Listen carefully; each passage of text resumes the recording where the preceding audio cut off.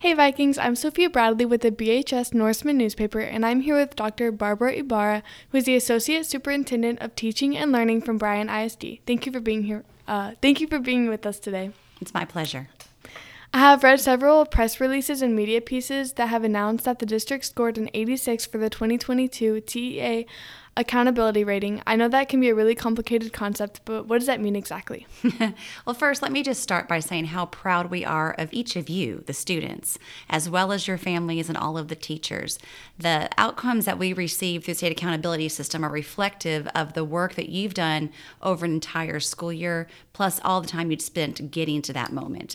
When we look at accountability in the state of Texas, it can be a little overwhelming, a little complicated, but in sense, they just really want to know, how are we doing in terms of academic performance, but also how are we doing in terms of student growth? So when you see that number of an 86, it's not a singular test. It's actually multiple measures of data and different bits of information that all come together to give you that overall score of an 86. For example, the system is built on 4 different domains or categories. The first domain has your STAR and your EOC performance, how you did on the test, but it also has how are you doing as a school system with your graduation rate, how are you doing with college and career and military readiness. All of that comes together in Domain 1. Domain 2, we're looking at how did students grow from last year to this year, specifically in English and in mathematics. And then also, how are you doing compared to schools that serve students and populations and communities just like you? When you get over to Domain 3, we're looking at how are we doing with each of our different groups of students. So while there's 3 domains, there's 4 categories within it. All of that comes together in a number of different processes to get to that overall score of an 86.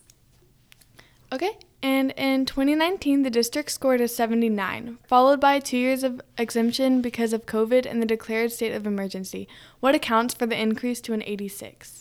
So a lot of different things play into that increase from the 79 all the way up to the 86. Some of the biggest levers that helped us move forward were the graduation rate, college, career, and military readiness, and then also student growth on STAR assessments, STAR and EOC. So students making academic improvement from one year to the next. But certainly our graduation rate, which has increased up to 91% for the 4-year graduation rate, as well as college, career, military readiness, which was also an A.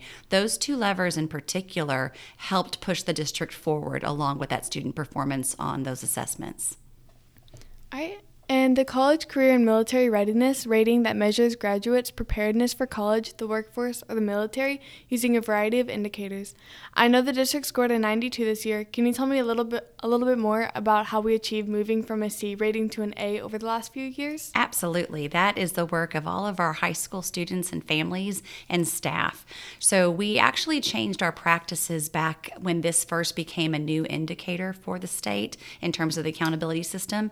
And we recognized that while it's always a district focus on making sure students are prepared for that post-secondary world, what are you going to do after high school?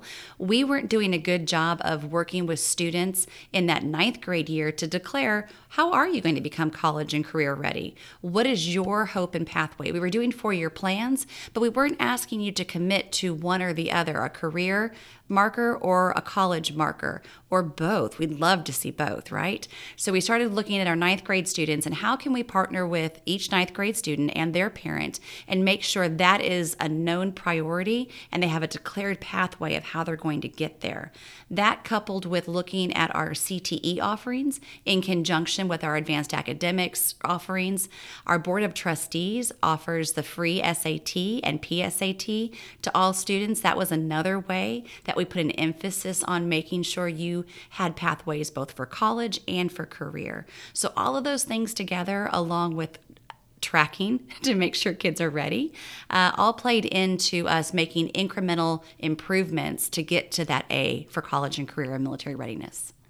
All right, and what is the district implementing or plan to continue to keep our TEA score high and push it even higher? So that is one that we're actively working on and making sure that we have things in place. There are a lot of changes coming this year to STAR and EOC assessments. And of note is that every grade level, 3 through 8, will have a writing component on those assessments, not just 4th and 7th grade anymore. It's all built in, just like you guys at the high school do for English 1 and 2. It'll be a part of that assessment. Additionally, the state's changing the types of questions. So previously on STAR and EOC, you guys had multiple choice questions, right? They're changing that to drag and drop, to hotspots, to matching, all sorts of different types of Part A and B type questions. And so those question types are going to be embedded all year long in the assessments that our students take as a part of the curriculum and instruction that takes place in everyday classrooms. So making sure students are prepared for that. We want to ensure that every student grows while they're with us. So you'll see schools and teachers looking at MAP growth to ensure that we're on track. That's part of the reason that why we do the MAP assessment, the measures of academic progress, is that we know at the beginning of the year what you're ready to learn next, and how can we make sure that we're customizing our instruction to take each student as far as we possibly can in the time that we have with them. So all of those things together, along with a continued focus and effort on CCMR and graduation rate, all come together in making sure that we are on track to do our best on the state accountability system. All right.